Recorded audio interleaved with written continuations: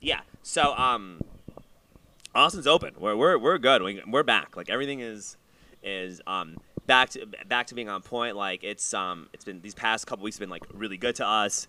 I got a lot of friends that are bartending downtown.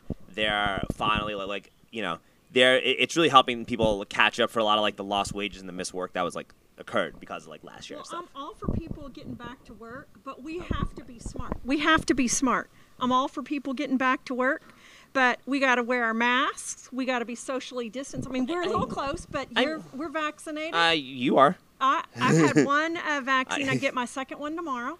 I mean, I think. And I feel like we're doing the right things, but we got to be smart about it. I think my take on it is this, right? I think that Austin is a very I think you got to look at things on a case by case basis, and I think Austin's a very fit city, and we never really had there was only like one point really where we were worried about our hospitals being overwhelmed, and it didn't really seem to last for a very long time. So and I think that people here have been pretty. People died. Lots of people died. And we can't, this is a worldwide pandemic, and we've got to be smart. I agree. We should be smart. And I think that when it comes to that, right, like our city should have done a better job of actually providing meaningful aid to the small businesses to actually encourage them to stay closed and follow the protocols, because when you have all these projects that are being put into place that are going to raise taxes and raise expenses, and you're telling these operations that they can't work or operate, and you're not providing them with a just compensation for being closed, you are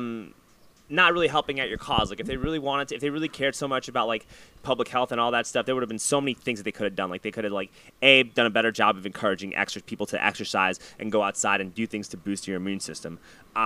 B, they could have used some of that rainy day fund money, or that money when they defunded APD, to give it to small businesses, to give it to bartenders, to give it to people who are musicians, to give it to the music venues, to do all that stuff. They didn't do that. I know that Travis County got our money out to small businesses. I know there was a lot of, it was back and forth. You can't get money from both the city and the county, but we did get the federal dollars out and get them to small businesses and to the small cities to do whatever they needed to do with them. That's true, but we're getting a lot more federal money, which is very, very exciting. That's good. That is good. And I heard people from the Texas Restaurant Association are pretty happy with that, which is another good thing. But then it's also like you also look at what Adler's doing with the money. It's like they're trying to spend $100 million more of this on homelessness. Amen. You think so? Yep. I mean, but it seems, though, here's my take on this, though. It seems like the more money you spend on this, the bigger the problem seems to grow. Oh, no. But that is kind of... Because the money that we need to spend is on rental assistance, access to health care, job training, skill development, new jobs. Okay. And we're going to help people get off the street and stabilize so they don't return to the street. And that all that stuff is well and good. But how much are we putting into that? Are we seeing any tangible results to that? And when it comes to, because I think like we could be doing a lot more for supportive housing. Like there's so many like even unoccupied apartments. There's like a ton of apartments in Austin that are just unoccupied. There's no reason why you can't allocate some unoccupied apartments to help do affordable or supportive housing and do some kind of like rental assistance, especially like, or if you prove that you have like a job where you have something that like you're showcasing that you're like improving your position in life. We should be doing a lot more to help people that are voluntarily trying to improve their position in life. I agree with that. We should be spending that money, but it just looks like from the way we see things that this money is just being thrown around and unaccounted for. Like half of the No. So the money that I know about that is used to help people get off the street into housing, connect to services or jobs or whatever will help that individual, whatever they want really, to get their life back on track. There's data that goes with it. There's measured outcomes. Do people stay housed? Do they gain income? And Austin does a really good job with the money that's focused, and it's actually contracted through the nonprofit community, Caritas, LifeWorks, Salvation Army, Family Elder Care, SAFE. Yeah. It's powerful. Sure, I get that. And there's a lot of good stuff that you guys do. But you guys have also been like, you guys have benefited a lot from the federal government and from the aid that you've got received. Like, you've had, like, these past couple years have been pretty good to you, haven't they been, in terms of fundraising? So, the money that comes from HUD down to the Austin nonprofit community and integral care is based on our performance from the years before. We have to continue demonstrating that we're getting people off the street, they're getting a place to live, they're staying in that place, they're gaining income, they're connecting to benefits. There's a whole bunch of, red tape and HUD requirements in order for you to continue getting money. Yeah, you got any and we've gotten more money because we've done well. Okay. Do you got any success stories you want to share right now? Oh, I was thinking about some on the way over here. Let's share one, 'cause I have some more, like, concerns that we're going to go on. Yeah. But let's share a success story. A really cool experience was when we were using federal dollars coming to Austin that we competed for to get U.S. veterans off the street. And, these were men and women who were down and out, had served their country, and were asking for help. And one man in particular, I remembered, he was a dad. And when he got his own place to live, his 2 teenage children moved in with him. That's awesome. But why was it? Was awesome. But why, do you remember why he was homeless or what was happening? I can't remember his exact story. I think that he battled some addiction or something like that? Some addiction issues and struggled to, what's often the truth is that once you've been down and out, you've maybe been evicted before, or you've spent any time in the criminal justice system for whatever reason. It's harder to find housing. It is very difficult. And so sometimes our programs allow folks that second chance. And I think that stuff is, like, good. And it's really good. I think that's good. And I got a lot of friends who work downtown, and like a lot of bartenders, a lot of bouncers, a lot of people that like working on 6th Street. A lot of them have records, and they've done really well for themselves by being able to work in the downtown environment. My thing is this, though. It's just, like, when you have this unprecedented event that occurred, right?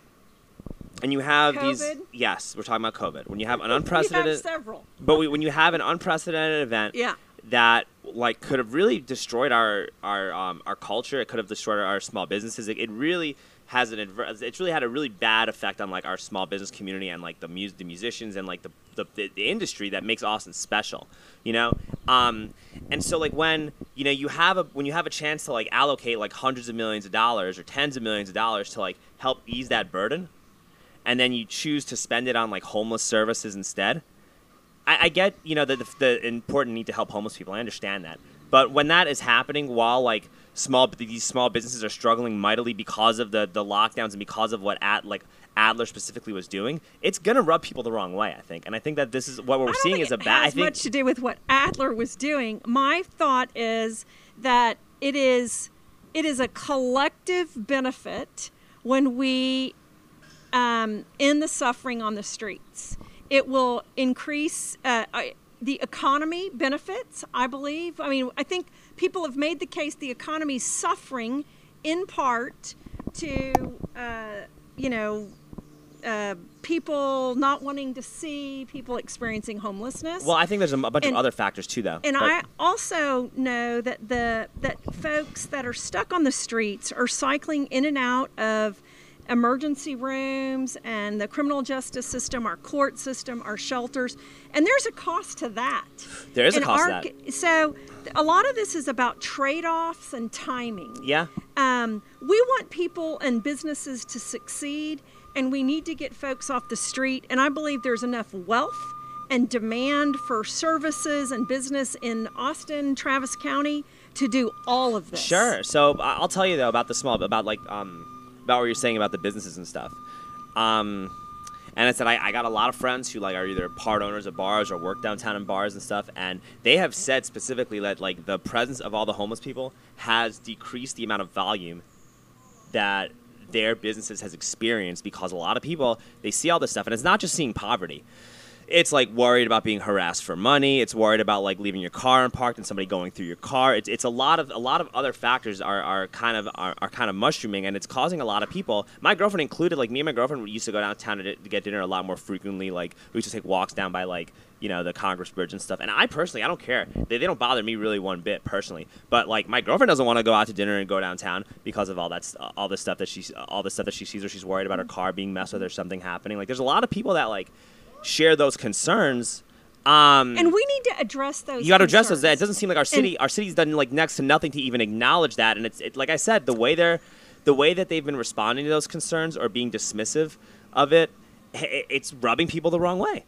I think it has rubbed people the wrong way, and I think, but we're not dismissing it anymore, or they're not. I'm a county commissioner. Okay, after 8 years of being the executive director of the Indian Community Homelessness Coalition, and so I've worked with people all across, different healthcare, housing, justice, transportation, and I think right now there is a collective will to spend the money to make the change.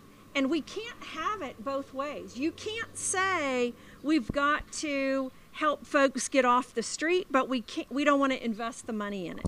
This is an unprecedented opportunity. Right, but you got to make sure that the investment is profitable, and you got to sell that investment as being profitable. And over these past 2 years, the city has done a terrible job of doing that.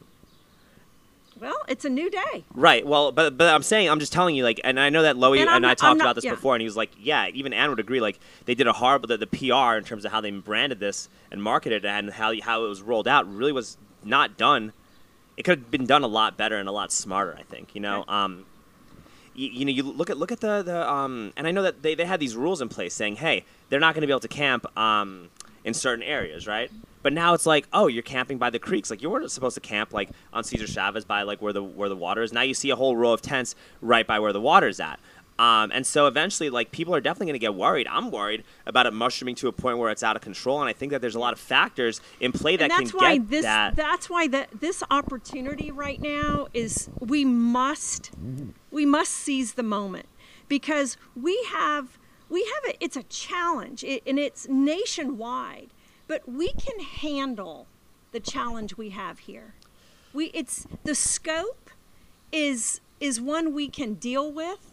When you look at the growing population in the Austin Travis County area, the people experiencing homelessness is a number that we can deal with. Sure, I get that. I'm a big believer in like balancing out situations and not letting things get out of control to one side. Mm-hmm. And I think that, like, if we were in a situation where, like, we had, like, a super right-wing DA or we had, like, a very right-wing city council, and you saw, like, a lot of suffering that the homeless were experiencing, or you saw, like, a few years ago when you had a bunch of cops pulling over, like, one homeless person, like, ganging up on them, like, nobody liked that, right? And I think that, maybe repealing the ban kind of occurred because people didn't really like how the homeless were treated under the old situation, and I understand that. But like I do think that under this set of circumstances, where like you have a DA that's pretty soft on crime, and that's pretty also very understanding of like what a lot of people have to go through, and very much like doesn't seem like he believes in punitive measures, and seems like he's a lot more understanding about these things than other people. You have a totally new DA than we've ever had in history in our city.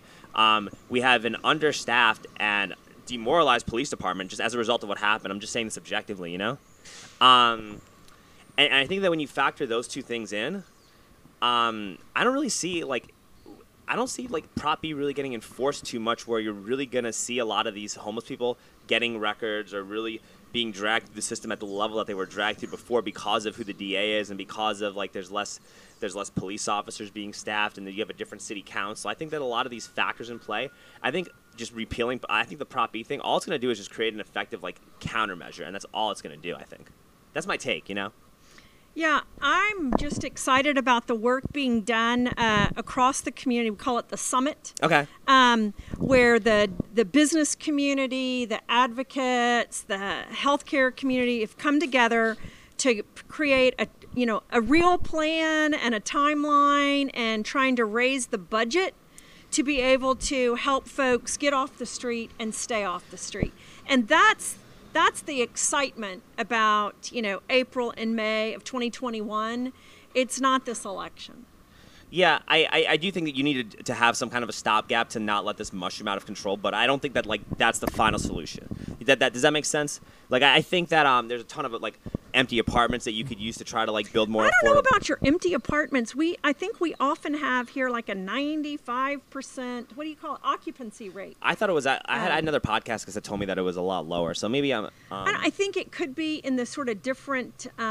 They call them classes. I hate that word of apartments. Maybe there's a lot of luxury apartments available. I think everything's pretty full. Or there could be apartments that need repair that might be empty. But the truth is that we're working hard with property owners, property managers, and building new affordable housing. And I also think there's a lot of businesses that people are working from home now because of the pandemic. You might see a lot of places that that offices might not get filled or something like that. So there could be a spot. I think you got to be careful about where you allocate those housing units, considering the commercial district and stuff like that. Everybody's got to live somewhere. Everybody's got to live somewhere. But there's still got to also be input from the community as to where people go and how, and making sure it's done equitably and fairly too. That's what I think. I think so. And safety's important. I'm a mom. Your mom, yeah.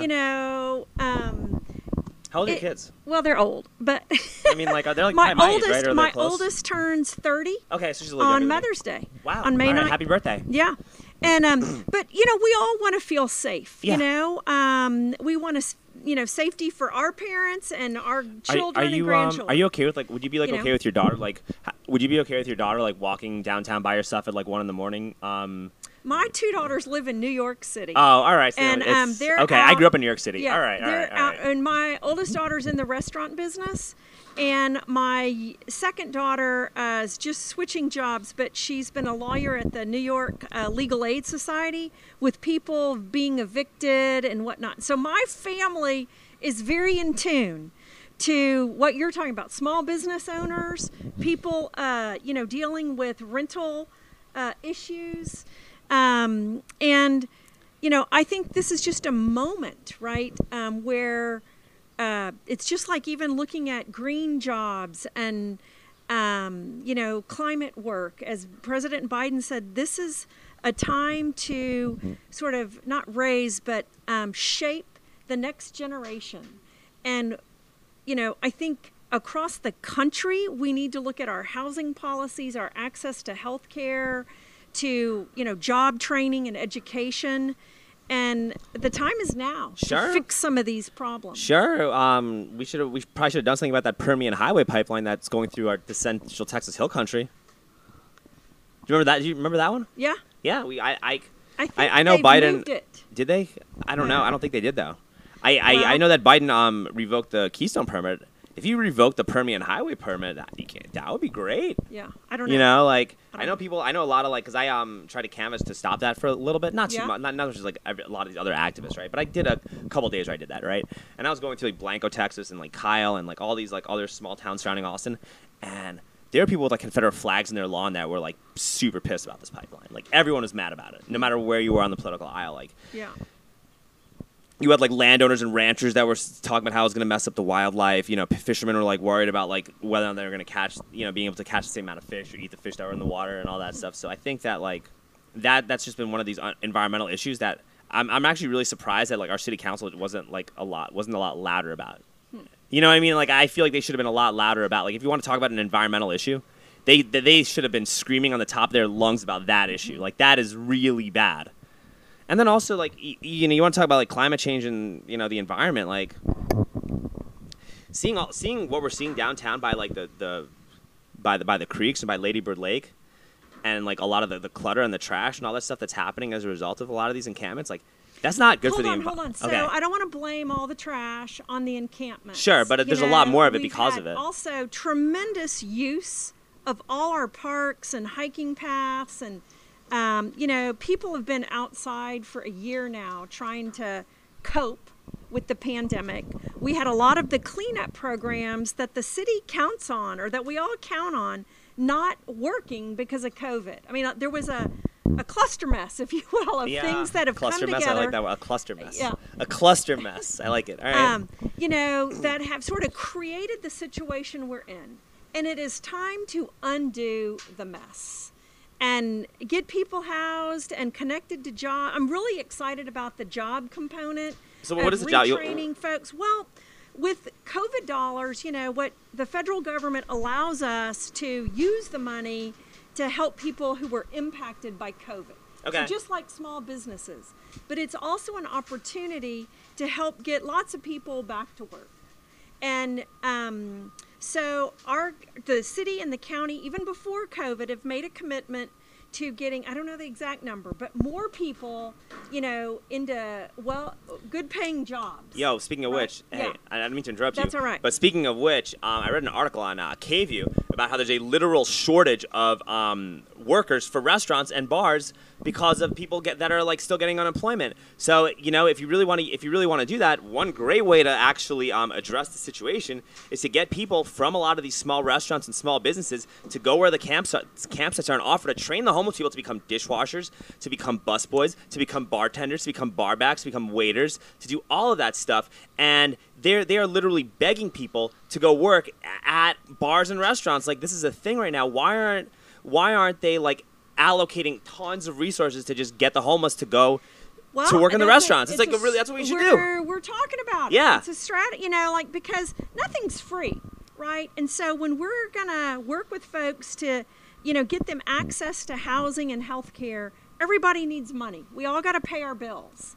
And so the concept of affordable housing is that you don't have to pay more than 30% of your income. Yeah. So we've got to connect people to jobs, job training, and benefits as they are available, so that people can not only pay rent but buy food and get around. Yeah, I agree, and I also think that if the restaurants or if the Texas Restaurant Association, or if like the city partnered up with with the Texas Restaurant Association to like offer training to the homeless to like actually work in bars and restaurants, you're gonna see a lot of people get off the streets quick, because that's good money. Yeah. Like, that's real money. Like, you work as a bartender, especially now, you're gonna get paid.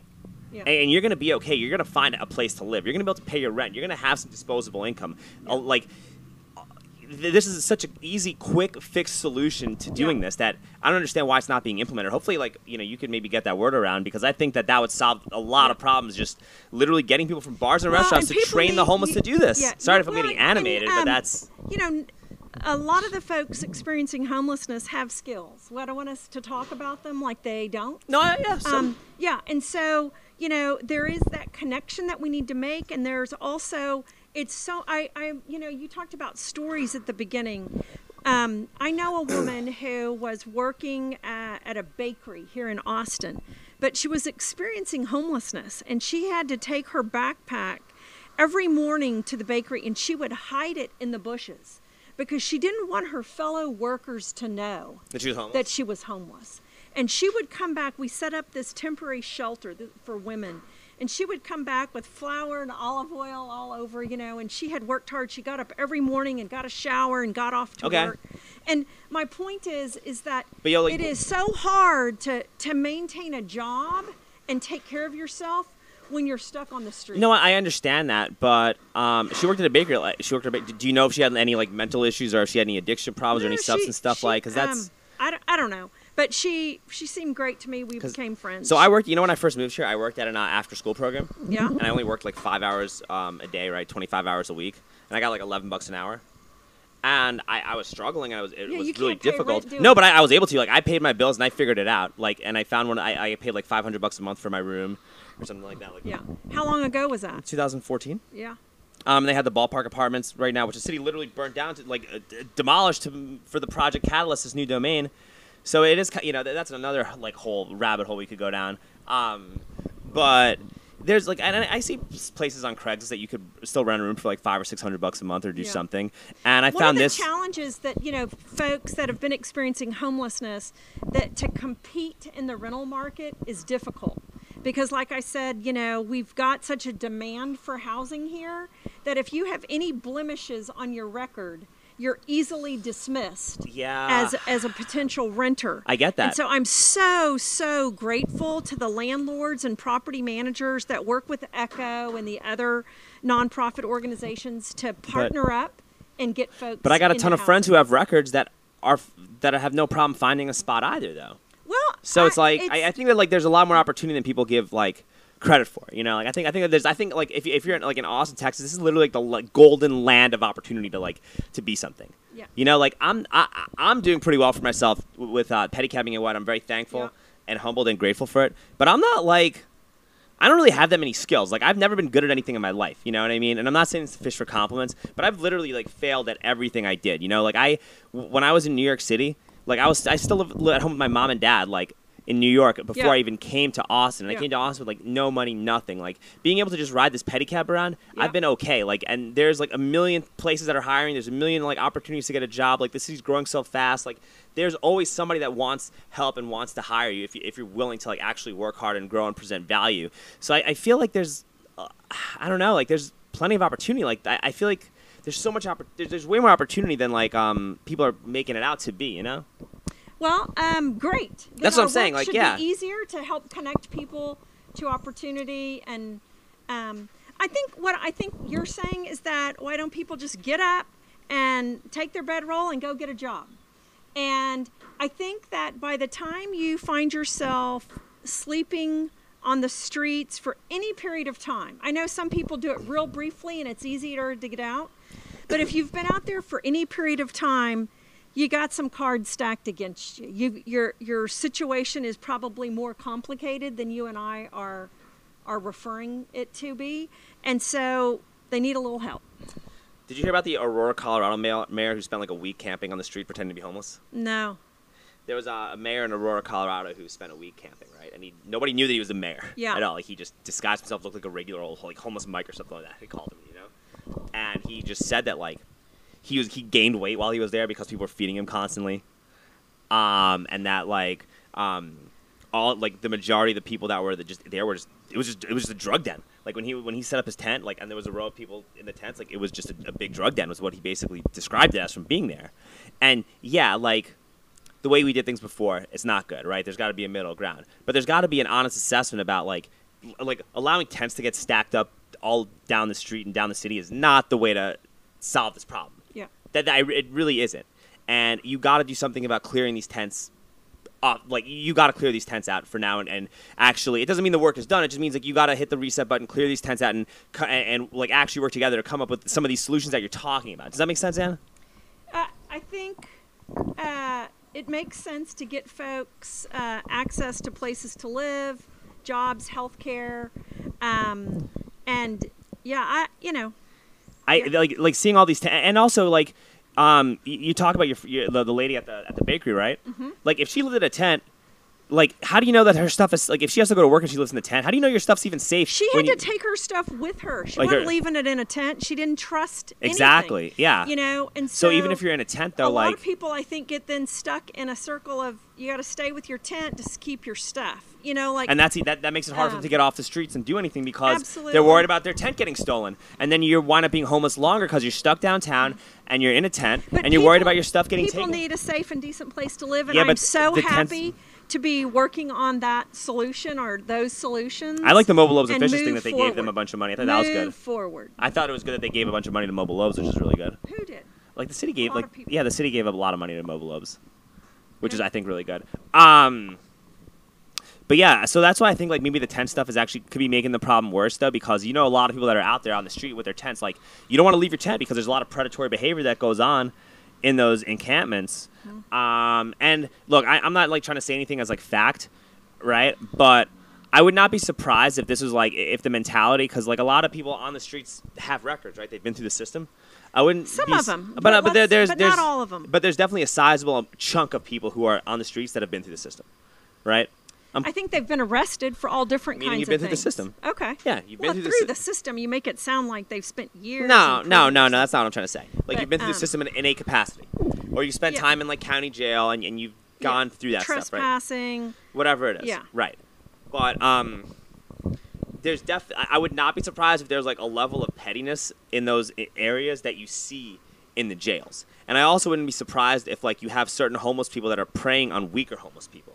And I'm worried that the situation that you have in play, because you have a DA that's like doesn't believe in like in punitive measures, which I think can be good in some areas like marijuana and other stuff. But like you have a DA that's kind of like a lot more lenient than any other DA has been. If you're like a homeless person, right, and you're like a victim and you're being like bullied, or you're worried about like somebody like taking your stuff or trying to like extort you or do all types of stuff, which you don't know what, like that stuff could possibly be happening, right, in these tents. You might be scared to say something because you know that the person who's like doing this to you is just going to get out in a day anyway and make your life worse. So like there's these other factors you got to consider. When we had a ban on camping, the police, what they told me is that they, didn't enforce a lot of these kind of what do we call them? Lifestyle or lifestyle crimes. Yeah, because it was just this cycle of just by the time you'd arrest somebody and take them to booking or whatever, they'd be back out before the police officer could finish the paperwork. Yeah, it's annoying. And it's just the cycle. So the goal I think is, it's not like soft on crime versus hard on crime. It's a recognition that we need to spend our public investment differently.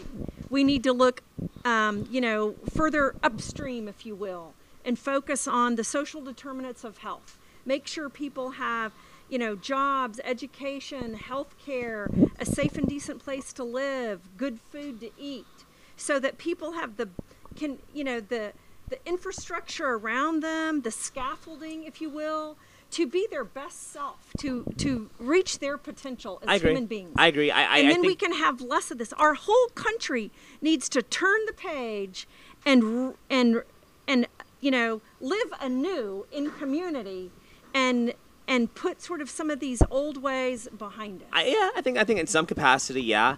I do think, though, like we were talking about, like I think that if you enable this too much, so you might start attracting people from other parts of the state or other parts of the country to come to Austin in droves, and that could create a more toxic environment for the homeless. Like, you don't want to make the solution to the problem worse than the problem itself. And I think that the way we did things, it's an experiment, and I think that ultimately we got to keep trying new things. And if an experiment is failing and people are unhappy with how it's going, like it's okay for like the city to say, "Hey, man, we messed up on this.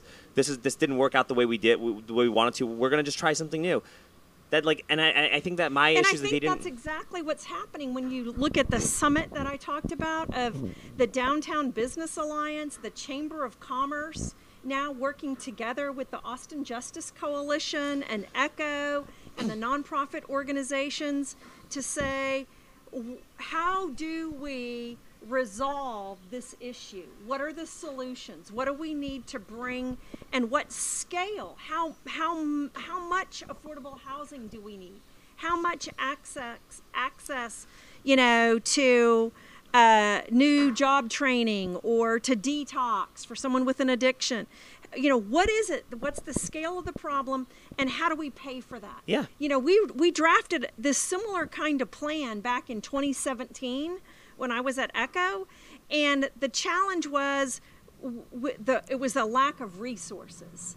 Everybody appreciated the plan. We had it blessed, up and down, left and right, and we never saw the money materialize to scale the solution. And that's what's unique about this opportunity, is that I believe it's going to be okay with the feds to use a whole bunch of this money to get some of these things right. Sure, that would be great if we fixed. If we look, as long as, and we won't be the only community doing it. That's one thing when people say, "Oh, if we do this, everybody will come here." Well, I don't think that's the case, because San Antonio, Waco, Dallas, if you look at the federal dollars coming down to address homelessness or housing, they all get more money than we do. I don't know about Waco, but they get lots of federal dollars. And so I'm excited about that we won't be the only ones working on this issue. Sure. And we got to also make sure the money's accounted for, because I remember I read a Statesman article about how $30 million of the $60 million that the city was going to put to homelessness got unaccounted for. Remember, like Ryan Atula wrote a whole thing about that, like last year. So like you got to make sure. I think that like in order for people to you got to get if you're going to do this stuff, you have to get the public on board with that. And Yeah. you need transparency. And, like, our city has been horrible about transparency this past year, especially with the pandemic and the lockdowns. And there was, like a lot of double talk, what it felt like. You need to restore trust in your city officials so that people can go along with this. And right now, like, the trust in our city officials is at an absolute zero, pretty much. From what I've been gathering. So you need to restore trust in your city officials, and you also need you need to also be transparent about how that money is being spent, and you got to document that so the public can see that visibly. So this is my first job as an elected official, and I'm very excited to be bringing sort of my commitment to outcomes, to results, to this work, so that I can hold others accountable, and I can look for programs that work. Let's scale up what works, and let's stop doing what doesn't work. Yeah, like, I think supportive housing works. Letting people camp in the middle of the street doesn't work. Like that. That's what I think, right? Or Go for it. Yeah. Yeah. Like, I think maybe forgiving. And I talked when I met you a couple years ago. I was like, maybe if somebody was like gone through like whatever drug rehab, or they're doing vocational training, or they've had a job for a couple years, right? And they got like some delinquent utility debt. Forgiving that under those circumstances, that would probably work. Right, like teaching like vocational training in a job that people need to work in, like the restaurant industry, which they're desperate to hire people. That would work. You know what I mean? So I think that there are a lot of solutions that work, but you can't just like die on a hill of things that people are furious about, which is tense. Like that's my take. Like that's. And I know that's part of what you wanted to talk about, but that's the voters are going to speak about Prop B. Yeah. But regardless of the outcome of that election, the rest of us are at work to create opportunities for housing, health care, and jobs for, folks who have been relegated to the street. Facts. So let's get working on it. Facts. And that's why we're having this discussion, so we can actually talk about this and having to be adults about it, because no one's an adult, especially on social media. Everyone's like, it's all extremes. Everyone's either like, hey, you're enabling vagrancy, or you just want to punish poor people and you want to jail. And like, there's a middle ground approach. We got to figure out what works and what doesn't. We got to have grown-up conversations. Yeah. No matter what the outcome is, work's got to. You got to. The other thing we haven't really talked about is, there's nothing perfect, but a lot of the folks on the street have asked for help, and what I mean by that is they've called ECHO and said, "How do I get off the street?" And our response is, we gotta do this assessment of you, and then we're going to stack you up against everybody else experiencing homelessness, and we're taken from the top of the folks who need it the most to who's most likely to die on the street. And that is a very long list of people wanting help. And until we get this commitment through this summit and all the different entities coming together, it's been sort of slow work. About 1,500 people a year that we've been able to help resolve their homelessness. Yeah, and so we've got to double that capacity. Sure. And you know that I used to do paid medical studies when I first moved here? No. I did PPD studies for a little bit, right? And I made like $3,000-$4,000 a pop doing these things. Like when I wanted to be a school teacher when I first moved here, right? Aww. I did, and it didn't work out, but I did my best. And there's some other circumstances that weren't really my fault. Didn't work, right? Okay. And because of that, like, I was pedicabbing, but a lot of the money I made was going to school, like to pay for school. And so I came after my first year in Austin with no job. I had this dream and these goals, and everything seemed like it was falling apart. I had like $6,000 in credit card debt and $100 in like maybe like $1,000 in the bank, maybe enough money to pay 1 month of rent, right? And then I went on this website called PPD, Pharmaceutical Product Development, right? And they basically they do clinical trials on people to see the efficacy of the medication, right? And I'm not like trying to say, hey, everybody just go be a guinea pig, but I called them. I had no drugs in my system, no tobacco, nothing, right? I was clean for 30 days, and I got into the study. They let you just hang out there for whatever the time period is. They feed you. You just got to make sure you take the medication, and they take your blood, and they do all that stuff, right? But the first study I did, I made like $2,000 in like 4 days. Wow. You know what I mean? And then like I did another one like a few months later, and I made $4,000 in like 9 days or something like that. And then I did another one. I made another $4,000. I went to Europe with that money and like paid off all my debts and was like good, because those studies combined with pedicabbing, combined with working more, it just helps. So it's like there's so many opportunities to just go make like a quick buck that you got to do a better job of just communicating. Just an opportunity to just go get what's yours. And because if you do a study and you get $3 grand, you're gonna find a place to live. You'll find a place to live for at least a few months. I don't know. I know that a lot of the folks that, that call my number, and people still call my cell number asking for help with housing, they have these very extenuating circumstances. They have children. They have debt, like you're mentioning. They have, an eviction on their record. Somebody has stolen their ID. Yeah, that's so shitty if that happens. We just have to work through that. And some of it, you're exactly right.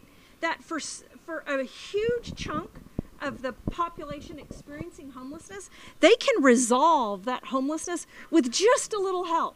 They might, if we could go pay some back debt, or we could fix their car so they can get to their job, or help them out with the bus ticket. There are, and we probably need to do a better job at finding those easy to resolve cases, and get them back on their feet. Because there's probably a ton of them. We have prioritized, for good reason, the other end of the spectrum, the most complicated, because we know they're not going to resolve by themselves. Yeah, and I think that maybe reversing that could actually do a lot of good. Both, figuring out how to work both. Because if you knock out the easy ones, then there's less of a pool to work with, and it becomes less overwhelming. Knock out the easy stuff first. Exactly right.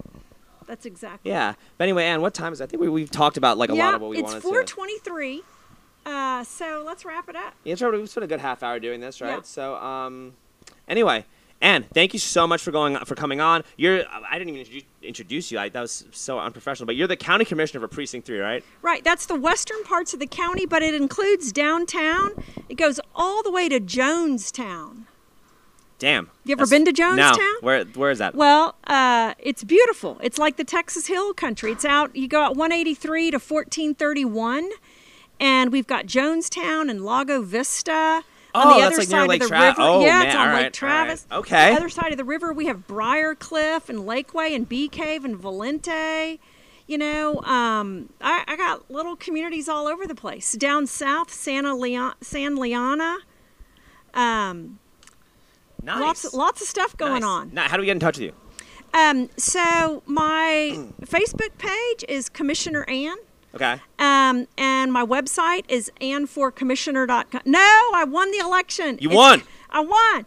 It's commissionerann.com. Nice. That's all. Okay. And then Twitter's what? Ann Howard TX or something? Yeah. Ann Howard TX. And then Instagram is Ann Howard TX too? That's right. All right, cool. Awesome. Thank you so much for coming on. I really appreciate this. And we're going to stay in touch, and I'm going to keep communicating with you. And I think that we got to keep communicating with each other no matter how this goes, regardless, right? Let's talk about some of the successes. Yeah, 6 months from now. The communication has to stay consistent, and like you got to keep everything going. I think that's the only way any initiative could ever work, right? No matter what. Yeah. So anyway, thank you so much. Ann Howard, ladies and gentlemen, thank you. Thank you. Thanks a lot. All right.